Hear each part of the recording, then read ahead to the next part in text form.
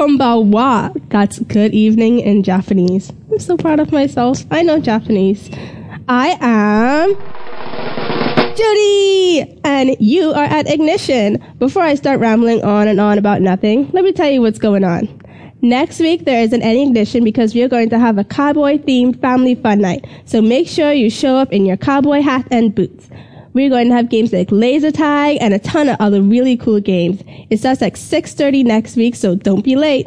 There is no entrance fee, but you do have to pay for games and food like hot dogs, hamburgers, and desserts.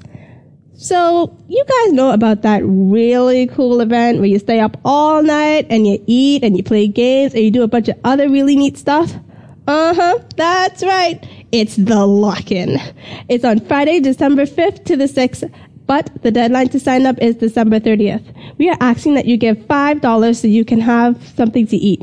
Bring whatever you think you'll need to keep yourself awake, because if you fall asleep, things will happen. Do you see this?